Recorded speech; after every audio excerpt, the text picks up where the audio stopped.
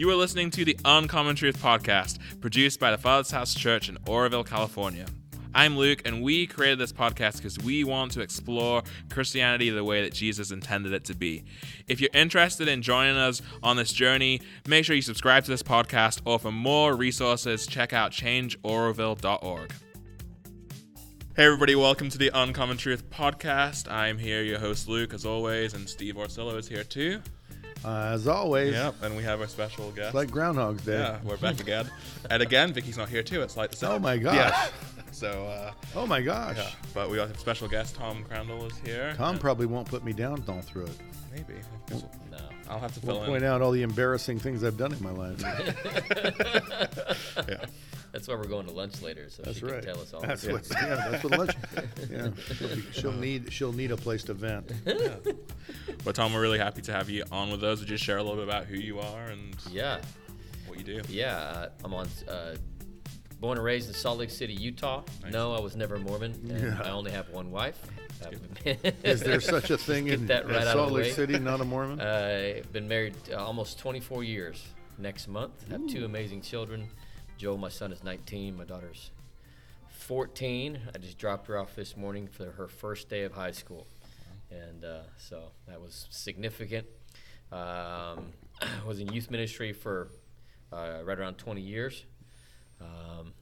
But getting saved in Utah, the Lord just really gave me an evangelistic heart, just right out of the gate swinging. And I've been a soul winner the whole time as in youth ministry. I've had a passion to just see people encounter Christ. And I'm on staff at Bethel Church, Redding, California. Been there for 13 years. Serve on the senior leadership team. They brought me there to be the youth pastor. Now we have a whole team that's doing it all, so I'm not really doing that much anymore. Just kind of connected and oversee, and then I oversee the evangelism department.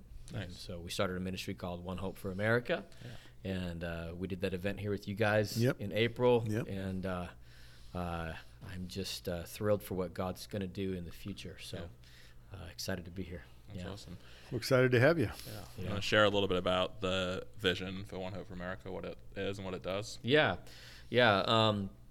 I was in my, how far back do I go? I'll be fast, okay? I was in my house a couple years ago looking at bad news on Instagram, not even thinking hopeful thoughts. And I just prayed. I said, God, what are we going to do to see America saved, And I laid down to kind of just take a nap, and these words hit me in the face, One Hope for America. I wasn't even thinking about hope.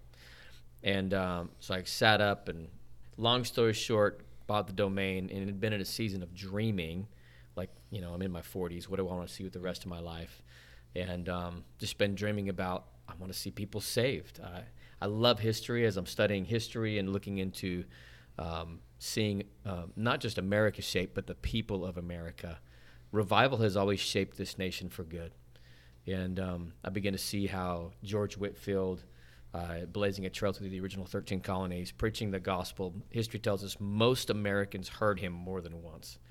And it galvanized the hearts of America towards breaking free from a monarchy mindset to look to a man, a king, to tell them what to do with their lives, and give them an independent spirit to look to God, and to galvanize our hearts to stand in the American Revolution. Had it not been for the First Great Awakening, we probably wouldn't have America today. And so, Second Great Awakening, the same thing. Charles Finney stood against slavery.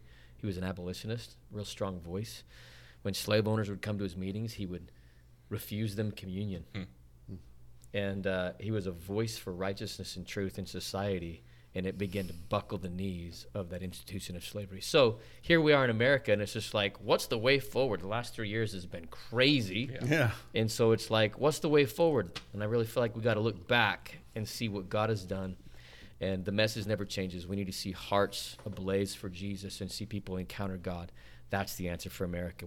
I think Christians should be involved in politics, but once you're there, politics just aren't the answer. They don't fix anything. They don't fix anything. You need the message of the gospel, the heart of righteousness. Anyways, that's good. Too long.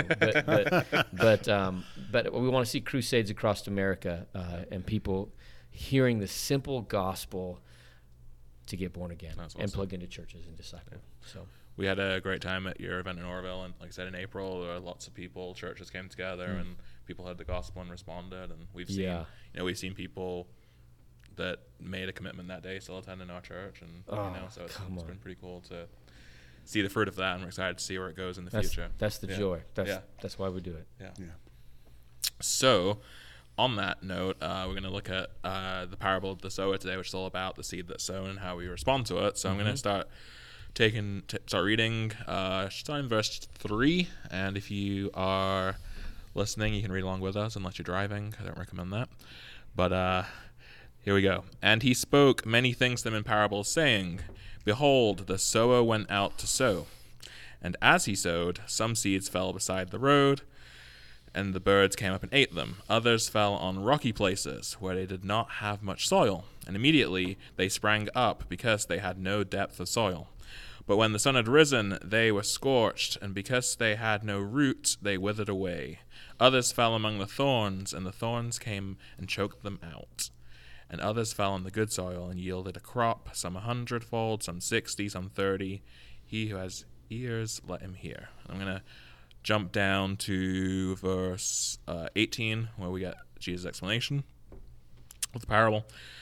Hear then the parable of the sower. When anyone hears the word of the kingdom and does not understand it, the evil one comes and snatches away that what has been sown in his heart. This is the one on whom the seed was sown beside the road.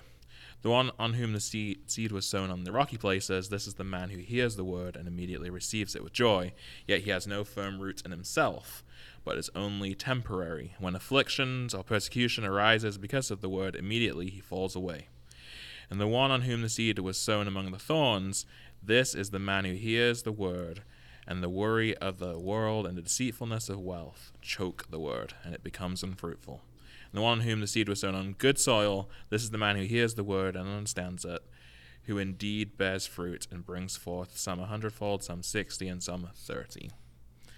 All right, there's a lot of verses there, but this is a parable I think everybody knows and verse everyone knows. And I wanted to talk about it in the context of, what's going on. We'll talk about what's going on, but then talk about it in terms of evangelism and discipleship and how we respond to the seed that's sown in our lives. So, Steve, I'll let you share. So this is like the bane of this explanation of pastoral failures and the explanation of pastoral success, really the understanding of this. And so in the years you pastor and you lay your life down and you pay the cost and you're sowing and sowing and sowing, and so many people wither. They come up fast. They just excited. They get you all excited, and they wither, and they fall away. And it's really nice to have a verse that tells you that this was going to happen and why.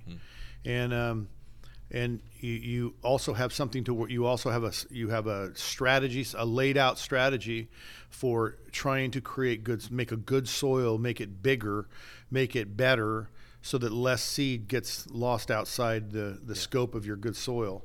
And so you plan, you work, and you pay cost into your ministry, and you get others to pay cost into the ministry, and they put their time, their energy, their life, their money into this.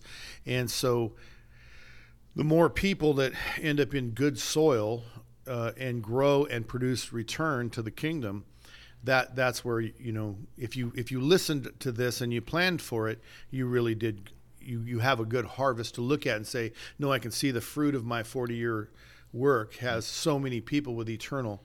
So you take a few people that were destined for death and they got eternal life. How many fold is that? How many is one person going from a 70-year life that is pretty blessed in the kingdom and then has eternal reward?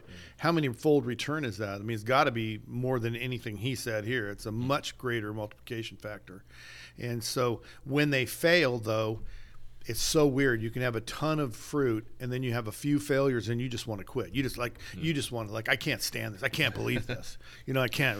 Yeah. I mean, is anything working? And so this is the great explanation for all of that. Like the longevity of pastors in America is woefully short now. And I think that, the explanation is really a most important part, where he says the enemy comes and eats the seed. Well, so either the sower or the seed left themselves exposed to the enemy. The seed of the world, there's almost no defense against that. You teach the truth, but if they don't have ears to hear, they still get deceived by the wealth of the world. And so there's just really good explanations. And so it puts a person in a place where if they want to have a strategy for fruit-bearing life, if they want to help people receive what Jesus paid for them, like he bought it for you, you should probably get it. And if you want to work your life and lay your life down in pastoring and ministry to help people receive what Jesus did for them, this parable is just such a fabulous framework and to help us both understand the failures and say, I'm sorry you didn't make it, but you didn't listen to me. Or, wow, they didn't make it, I forgot to tell them, I didn't tell them the truth, and I know it's my fault. Or, like I said, they didn't listen. And I want to make sure at the end of the day that I've told them how to protect themselves from the enemy eating you, how to be divorced from the deceit of the wealth of the world. And the third one, I just lost it. But anyway, and how to be on the good soil and produce this return. And the other thing is, what is a good return? With all these guys out there talking about wealth being the return, or the evidence of blessedness is wealth and prosperity. Well, it's not. It's eternal reward. Yeah. That's the return on investment that this sower is looking for. Really good. That's really good. Tom, any thoughts? Gosh, that was really good. What to add to that? I don't know. I mean, I'm just lost. Well, you've been pastoring a long time. You know exactly what I'm talking about. Yeah, I know. I'm going. Those kids you gave your life for, and they went and they fell on a ditch while you're telling them you're about to fall in a ditch, and they still went in the ditch. It makes you want to quit. Like, maybe I can go sell ice cream at a beach somewhere, something else. Create a wood business out of a wood shop. Other than not saving these kids. I mean, as an evangelist, I want to see people get saved, and I want to preach the gospel. I'm called to cast seed. Yeah. And many times, what I appreciate about you, Pastor Steve, is your heart to just reach people. And so many evangelistic efforts are thwarted before they even begin because they get met with so much resistance from other leaders. It's just like, no, it's not about casting seed. It's about nurturing the seed. And it's just like, well, the parable of the sower, unless somebody casts the seed, ain't nobody going to get saved. How do you nurture seed that hasn't been sown? Yeah, exactly. Go ahead. Exactly. I can't tell you how many times as an evangelist I am like going after what I'm doing, preaching and proclaiming the gospel, and it always gets met by other leaders who aren't evangelists many times with, well, it's not about that, it's about discipleship. And I'm going, can it be both? I mean, like when a plane takes off, it has two wings. Don't remove one of the wings. It's going to be bad for us. And so, I'm not called always to nurture soil. I'm called to cast seed. That's good. And so unless somebody proclaims the seed, like here's the deal, okay? God has to reveal himself in order for an unbeliever to believe. God is, he has to be revealed. You can't just look at a river or at a mountain and be like, oh, yeah, and know that Jesus is the only way to heaven, and you have to repent of your sins. Somebody has to proclaim the word of truth for them to get born again. And so he has to be revealed, which means somebody has to proclaim the truth. And that's why Paul the Apostle said, woe be unto me if I don't preach the gospel. And so we've got to proclaim the seed and get it out there. And I think by the gifts of the Spirit and the power of the Spirit, there's a way to get soil ready to receive the seeds. And so we can come against the deceit of riches. We can come against the troubles and cares of this life. And so that to help, I know that's what happened to me, and help get them ready to receive the Word of God. And so, Jesus said in John chapter 3, or I think it was John the Baptist who said it. I think his disciples were getting insecure. They're like, John, hey, that Jesus over there, he's baptizing people. And he was like, nothing has been given except for that which came from heaven. And so let him go for it. And so, I think we just got to continue to do what God's called us to do. The Lord's saying in this passage here, hey, I'm teaching in parables, but to you who've been given ears to hear, here's what it means. And so what's fascinating to me as I read this is I feel blessed. I feel, wow, like God's given me ears to hear what this is saying. I feel a responsibility to, it doesn't matter if I feel like quitting or not. That's irrelevant. What matters is obeying what God said. Yeah. So. That's right. I think the preparation of the soil for someone like you would be the thing you would want to look for when you're trying to decide, am I going to this town, that town, where's God leading me? And then when you go to that town, there's all these different groups of churches and there's all this disunity, and and you find somebody who's going to go with you. Yeah. And I'm thinking, I'm from the Jesus movement. Yeah. And what was spread everywhere was Jesus loves you. You can know Jesus. You just invite him in. You can know he's real, and you can begin a relationship with you, and he will work in you to perfect you. Yeah. That was really the message of the Jesus movement. Jesus loves you. He will do this. Never did they tell you didn't have to do anything, which is the anthem of today.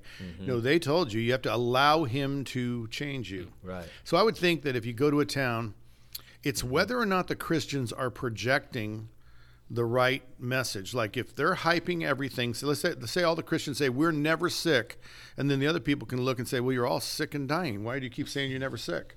He always heals, and then you don't always get healed. It's like they know. Then when the evangelist comes, it's like, hey, talk to the hand because I don't want to hear you. Right. But if the Christians are prepping the ground, the sower has a far greater harvest. Yes. Like I said, if the field is wide and big, the sower can just throw crazy and barely ever miss and get on the rocky soil. He barely ever misses, the good soil. And I think that it's really up to people who say they believe, everybody who says they believe, to rightly demonstrate what being a Christian is so that Christianity becomes essential in your town. Yeah. When the churches during COVID were told, you're shutting down, only essential entities get and Christians went crazy saying we're essential. Yeah. Well, I questioned it. I said, well, how are we let's look at it from non-Christians. How are you essential to non-Christians? If they're hungry, do you feed them? If they can't pay their power bills, do you share your money with them? Do you do what the gospel says? Wow. Do you make yourself essential? Now, I'm an Amyite of sorts. My great philosophies and inspirations were from Amy Semple McPherson, being Foursquare as long as I was. Yeah. And so I'm a little bit of an Amyite. During the Depression of 1929, nobody could have said that Angela's Temple wasn't essential to Echo Park. She fed 10,000 people out the door of her church every day when they were starving. Wow. So if they said, shut down Angela's Temple, there's no way she would have done that. Yeah. These people can't live without us. She made herself essential. That's the definition of essential. Yeah. You are necessary to our life. Well, when people say we're essential, the spiritual health of people is essential. Well, how are you demonstrating your spiritual health, and how does the world see that? See, they were so terrified of us Christians meeting that, see, they thought COVID was some bubonic plague and it was going to kill them all. Right. And we meet, they take it as very offensive, and now we're against them. At the Father's house, we said, what do we want to do during COVID? We have to meet, but how do we do it in a way that's not in their face, causing them to hate us? We have to meet. Yeah. They need us, and they don't know it. Yeah. If we flaunt it in their face, they're going to hate us, and then they'll never come to us. So how you prep the soil, I was amazed as how God led us through COVID. We kept meeting. We didn't do the 6-foot rule, but we never flaunted it. We never went to a public meeting, shook our fists, and said, we're essential. You're evil, we're good. No, we said, we're here to serve. How can we help you? And what we want to be at the Father's house is totally essential. If catastrophe hits America, food chain breaks, the supply line goes dead, the communications are cut out, we want people to know they can come to us. We are essential. That's preparing the soil. Yeah, then when you come along and preach the gospel, well, the church has some evidence. We don't go out there saying everybody's healed, like the whole room was healed. That's 300. We don't tell them there's 300 miracles, because they're going to go home and realize that it was a lot of it was adrenaline, and they weren't healed. Yeah, and you can't beat a conscience into believing. Right, and conscience. They can't say they just say you're hyping it, and it's not true. So why would I believe you about Jesus if you're telling me all this other stuff is true and it's not true in your life? Exactly. So if I'm not showing them joy, if I'm not showing them love, but I say Jesus is all about joy, peace, patience, love, kindness, if I'm not showing those, why would they listen when you come? Right. That's really good. So That's good. I love it. Just to flip the script a little bit, if as the person who has received seed, do I have responsibility on any level to prepare my own heart to keep my own ground good, and what could I do in order to absolutely do that? Yeah, absolutely. There is I mean, it's by grace that we're saved through faith. It's not by our own works, but there is a responsibility to steward the gift you've been given. And I think that's where discipleship comes in, you know? I mean, like, it's imperative that people, like, as an evangelist, the thing I love, like the last night that we had in Orville here, I felt like the crazy uncle who got to stand up and tell everybody to get involved in church, to get plugged into the church. And I feel like that's my goal, is to build the church of Jesus Christ, is to help people get plugged in. But there's so many different offenses, and the enemy has thrown so many weeds at people, seeds that create weeds, that just need to be tilled out to help them stay and grow. And so Absolutely. yeah, I mean, it was fun when I got to stand up and say, listen, if you are offended and you talk bad about your pastors, they're going to be fine. God's protecting them. Like, God's with them, but you're not going to be fine. You're hurting yourself. And others. Yeah. And so it's just like, I felt the anointing on that when I released that in Orville, and it was just like, it was one of the greatest joys of the whole weekend to stand arm in arm with all these men and women of God that are laying their lives down to reach people, and to just be that crazy uncle for a minute to just support churches and pastors. You know, one of those farmer things that happened in Orville from One Hope that we are doing on multiple events, including the back to school prayer night last week. Yeah. You know, for the public schools, back to school is. I've been here a while, and I have seen the animosity and hate the church has for itself and each other. Yeah. And the thing that's changing, and you know, One Hope was for a purpose of preaching the gospel, but that prepping the soil part is that's so rich, is that these events are causing at least if we don't work together, we're not working against each other. Yeah. And nobody that I have no knowledge of anyone working against me for the first time these last few years. It's the first time I've been here 32 years. Dang. And nobody's working to undermine and say, you can't trust that guy. That guy's a bad guy. That guy's doing this. You know, he's stealing. You know, all this stuff, and it all came from the church. That isn't happening here anymore. Wow. And I don't hear it about each other. Like, they were all fighting. They were always fighting, always undermining each other. It wasn't about me. It was someone else. And it just wasn't very safe to try to do things with other churches here. Wow. And it's really been a long road. But really in 17, we had another prayer walk. And what was clear was we started in 97 with a prayer walk, and it was to defeat the prince of the power of the air and to begin the process. And 20 years later, in 17, what was the clear message was, the air is yours. Yeah. And that's what's been happening for 5 years. Nicole did an outreach called something Orville. Operation Orville. Yeah. And we did that. Really began the process of saying, you know, I'm sorry. Would you forgive me? Yeah. And I believe in your ministry, and I'm praying for your ministry. And it was really, I'd say, one of the residuals of One Hope and continuation of One Hope is we are working a little together, but we're definitely not working against each other. And that's the biggest thing, is unity of the message. The world will hear our message because I may never talk to that guy, but he's preaching Jesus and I'm preaching Jesus. Yeah. Well, the seed in the middle, he hears us both. And if it's, you can't trust that guy, it's like, well, I don't think I can trust either one of you. Wow. And then the discipleship never occurs. Yeah. And they listen, so then they fall prey to the message of, you don't need a church and you don't need a pastor. You just need the Holy Spirit and you follow him. And you know, I've been doing this a long, long time. Yes. And that is a disaster. Totally. Yes. There are so many voices. Just to add to that, I mean, something I've been thinking about, I'm in a theology, I'm in a class, I'm in school right now, and it's something I just read the other day. It's just about, Paul the Apostle said there's only one gospel. And he cursed anybody else, even an angel, if they preach another gospel. And that's so essential. We're talking about the seed that we're sowing, right? And you're talking about the effects of this seed and how Nicole went out, and the effect of that seed was humility and forgiveness, and so powerful. But like, the reason why it's so essential that we only preach the one gospel revealed in Scripture is because that's the only gospel that releases freedom and fruit that we want. There is no other gospel that releases any of the results. In fact, you can preach different gospels. Like there's the Santa Claus gospel.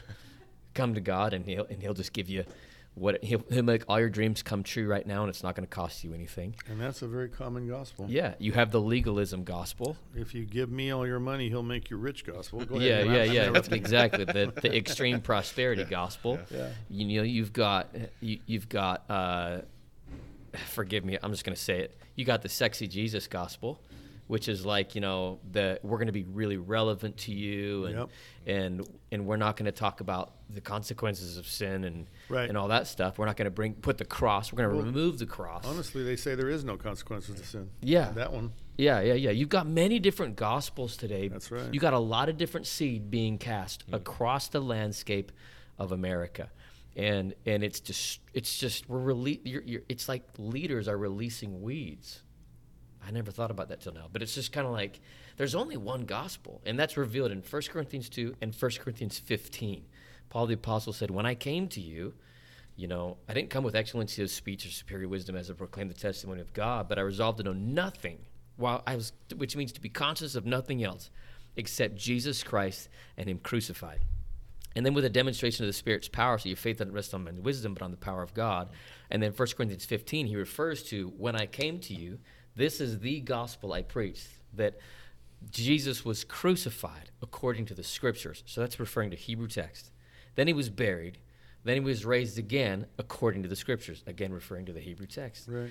And then he revealed himself first to Cephas, and then to the 12, and to the 500, and others, and then the rest of the apostles, and last of all, to me, Paul the Apostle says. And so it's like, here's the gospel. And we add so many different things, but the cross is central. And the cross, Billy Graham said, is confrontive. Amen. And it confronts us where we're at. And if we're just reading the Bible and just kind of going through it like we're taking a walk, man, we're lost, because you got to get to the place where the Bible is reading you.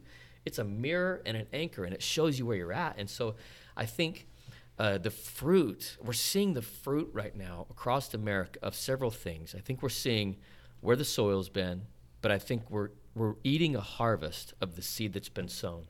And we see some seed has produced righteous fruit, and then we're seeing the fallout of a Santa Claus gospel, a legalistic gospel where you feel like you got to earn it all and your salvation comes from you and it's your righteousness, and you're seeing the extreme prosperity stuff and it didn't work out, and you said, and so I just think as ministers of the gospel, I know I feel the fear of God, and I feel a responsibility that when I'm standing in front of a crowd, I'm not like, this is my moment, I'm excited. No, I'm thinking like, dear God, help me proclaim and be faithful to eternity and to your written word, that the seed will do its work. And why do you want to do that? You must have somewhere along the line fallen in love with the Lord. Yeah. And that is a missing message. Yeah. It's he loves you. Yeah, exactly. Not, now you need to reciprocate that love. Yeah. I was speaking to a men's retreat recently with 60 guys or so, and I had nothing. The Lord gave me a word about we don't consider the cost of our forgiveness, what it cost him. So we therefore think it's cheap. It reminds me of a story of a beggar outside of a castle, and the prince comes out all fine linen and he rides out, and it's the Prince of Peace, and he's on a white horse, and faithful and true written on his thigh. And he goes up to the beggar and he says, what can I do for you? And he says, well, these clothes are tattered, and he hands him a fine linen robe. Put this on. I brought this to you. And the beggar says, wow, how much? I can't afford much. How much? He says, it's free. And the beggar says, well, that's cheap. And the prince looks him in the eye with fire, eyes like fire, and says, I said it's free. I didn't say it was cheap. Yeah. Yes. And I think that message right there, that forgetting that free is not cheap. Somebody paid. And I think the idea of so good. I think the other message of he erased your sins is so wrong that it just puts us in this, it's a free ride kind of mentality in Christianity. but it's not a free ride, and he didn't erase sins. No, he bore them and became sin and paid the penalty for them. So I have a picture of, a jail cell that I'm in because of my sin. And Jesus comes up and says, you want out? Yeah, I want out. Are you guilty? Yeah, I'm guilty, but I would still like to get out. Are you sorry for your sins? Yes. And so he unlocks the door and lets me out. And I said, let's go, Jesus. And he says, no. And he goes in the jail, pulls it closed and locks it. He didn't come to erase the penalty. He came to serve the penalty. That's good. So he serves my sentence for me. Yeah. And I think that when I leave that jail, what do I do with this life that's been given me? Because if he didn't do that, I was in jail for the rest of eternity. That's right. But now I have a life. What do I do with it? And I think that being essential, creating the soil for others freely, it was freely given to me that I got out of jail. I need to make it so others can truly and freely get out of jail as well. Yeah. And I think that what he shared with me and I shared with those men was, it's not free. I mean, it's not cheap. Gosh, blew the punchline. It's not cheap. That was powerful. It's not cheap. I heard what you were saying. It's free. Yeah. And he didn't erase my sins. He served the sentence. And asked me one day if I would serve the sentence for others. Yeah. And I'm like, I don't think I could. I don't think I could. So he said to me, will you take the nail, Steve? You say you love these people. Would you take the nail for them? And I said, you know that I want to just say yes in Christianese. I just want to jump up and down and shout yes. But I think you're truly asking me, will I take a nail? And I don't know. I hope so. I can only hope so. And in the end, I was struggling because it was like the eyes were bearing in on me. I said, Lord, I will take the nail. And it completely changed my way. The whole seed growing and failing, and the people that betray you, and the people that let you down, and in pastoring, and criticize and think they know better, and blah blah blah. Anyway, the whole messy people ministry thing. Yeah.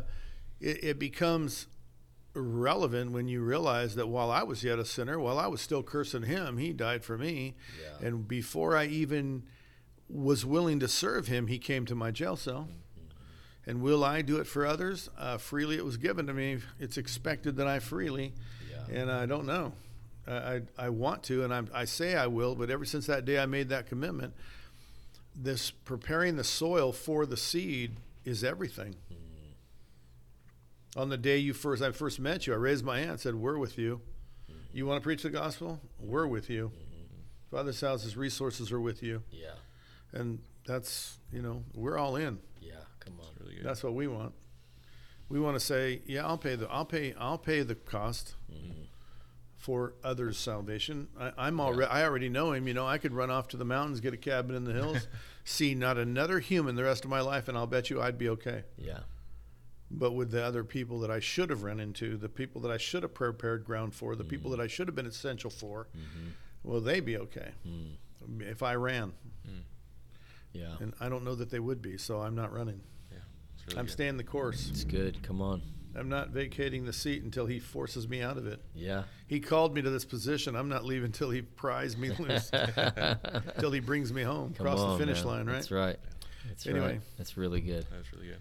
So it's a question of what will we do with the seed that we've received? Will we become the 100-fold return that then prepares the ground for the next person, and spreading the gospel on to have its effect, right? We see throughout this chapter, if we were to go there as parable after parable of the kingdom goes into your life, and then what effect is it going to have from the yeast and the flour to the small seed that becomes the biggest tree? That impact of this has been placed into your life, and it has to have an effect, and it's supposed to expand and grow. And I think that both of you have taken the seed that you received, and whether it's spreading seed now, whether it's preparing the ground, there's this multiplication factor on what you've done. And I think for those that are listening today, it's like, what are you doing with the seed that you have received? Is it having a multiplication effect? Are you spreading seed? Are you preparing ground? Or are you actually sowing the wrong seed, or making the ground more thorny or harder or rocky? Really good. Who are we going to be? A verse a lens that I see through is what Paul told Timothy. It's either 1st or 2nd Timothy, forgive me, but he said, endure hardship like a good soldier, compete like an athlete because he has to win according to the rules. And then he said, and the farmer is the first one to partake of his crops. And when I think about this word and about being the first one to partake of my crops, that means when the word comes into me, I'm the first one to eat of the fruit that comes out of my life. And so the first place I want the seed to bear fruit is in me, and the first people that eat of that fruit is my family. And so we can talk about reaching the world, and we can talk about, and we will, but the first place that I feel like the seed needs to impact is, first of all, my own heart, and that I walk with Jesus daily. Just because I made a commitment 28 years ago, whatever it was, doesn't, I mean, it still stands, but like I want to walk with him daily and let that seed continue to produce fruit in my life. And I want to be, from that, I want to be a great father and a great husband, you know, and those are the people, like I've seen thousands of people come and go, and you have too, in ministry for many years. They come and go, but my family, they're the ones who know me, and they're the ones who see the fruit of my life. And so the first place I want that seed to impact is at home.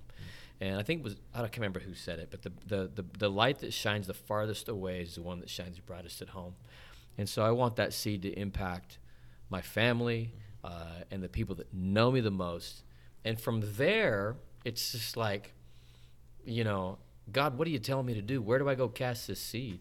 And that's been my journey, you know, of just becoming a youth pastor and seeing, you know, all those kids come and go and get impacted. And now with what I'm doing, it's just kind of like, you know, it's different. I guess, you know, John Wimber put it this way. He said, faith is spelled R-I-S-K. You just got to keep risking. You know, you don't always, I didn't know how One Hope for America was going to work out. When I texted my son a picture of the first night at One Hope for America, because he's watched me go on this journey, you know, and I texted him a picture of that night, and he asked me, he said, wow, did you know it was going to work out like that? And I said, I had a clue it would come together, but I didn't know what it was going to look like. Right.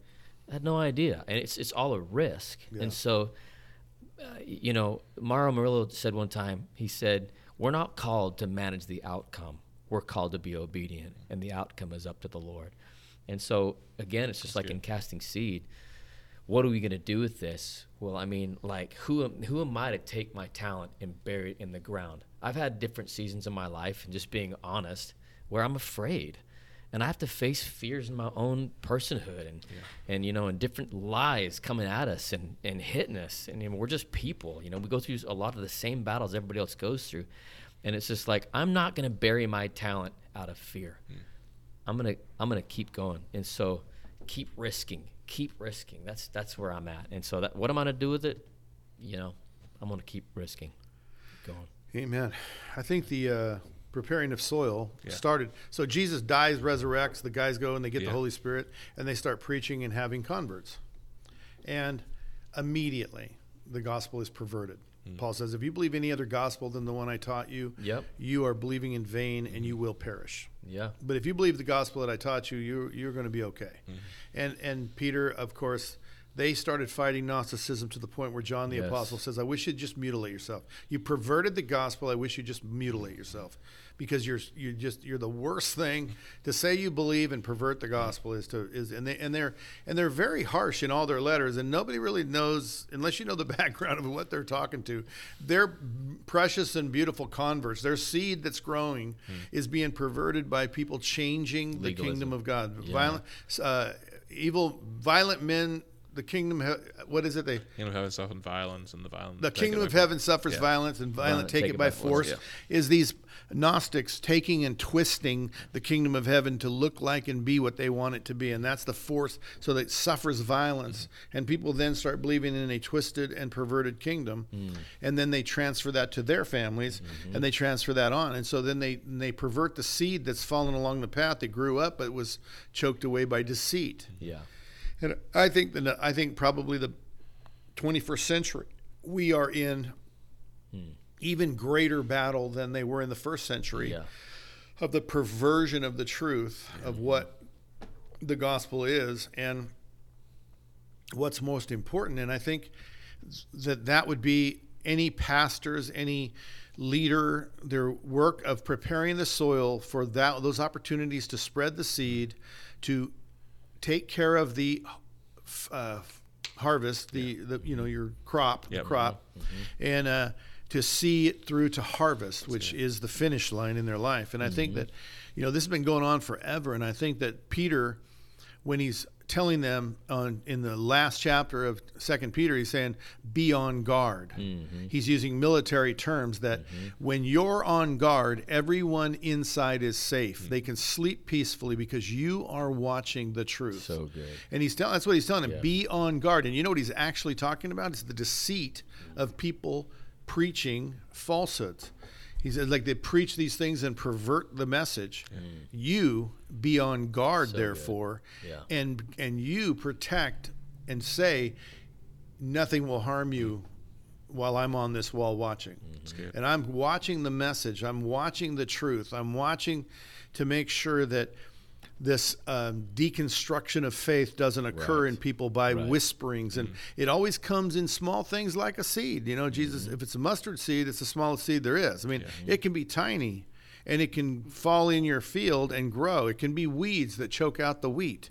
And it's always the same thing. It's the deceit of people misusing the message of love. That change the definition of love until it means you love your dog, your coffee, your country, and then you say you love your wife and you love Jesus, and it's the same word, and it doesn't mean the same thing.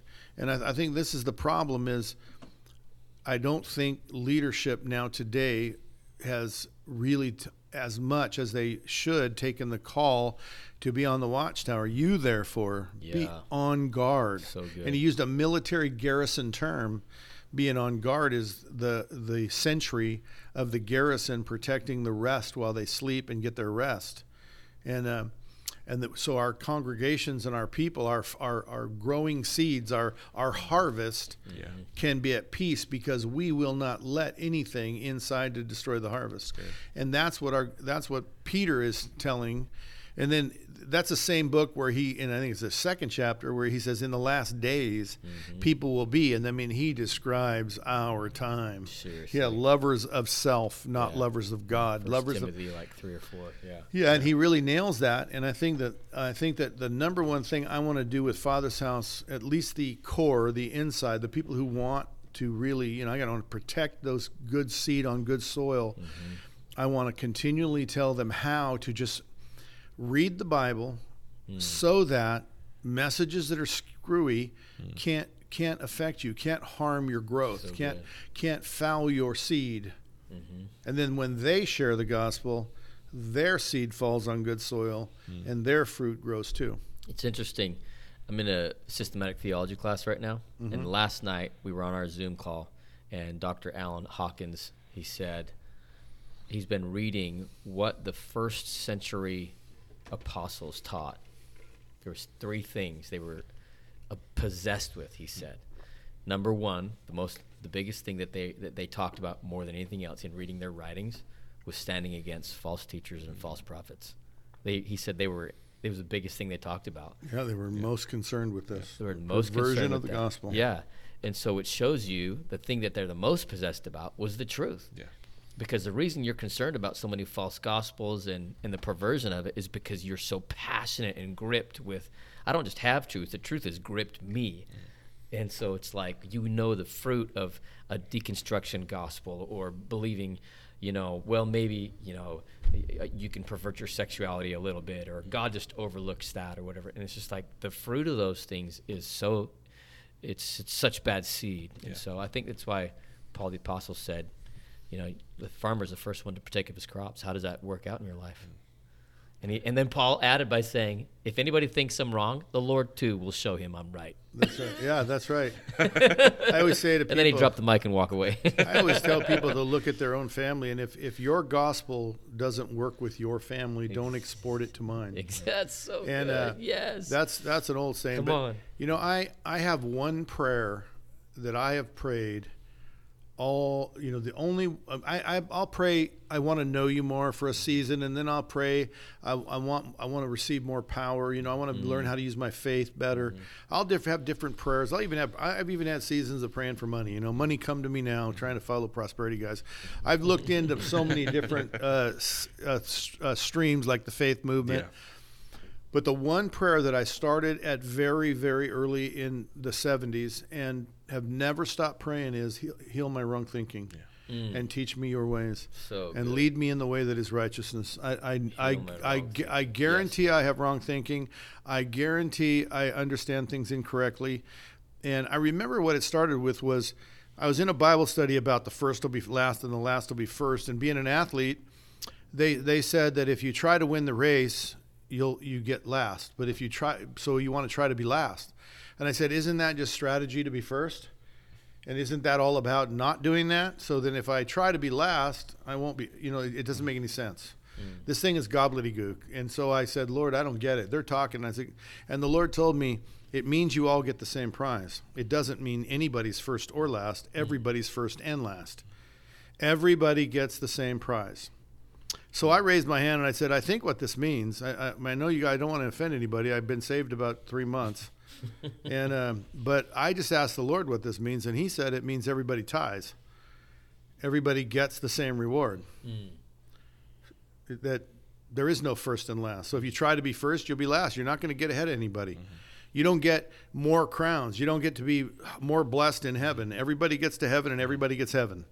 And everybody gets eternal life. And everybody gets loved. And everybody gets forgiven.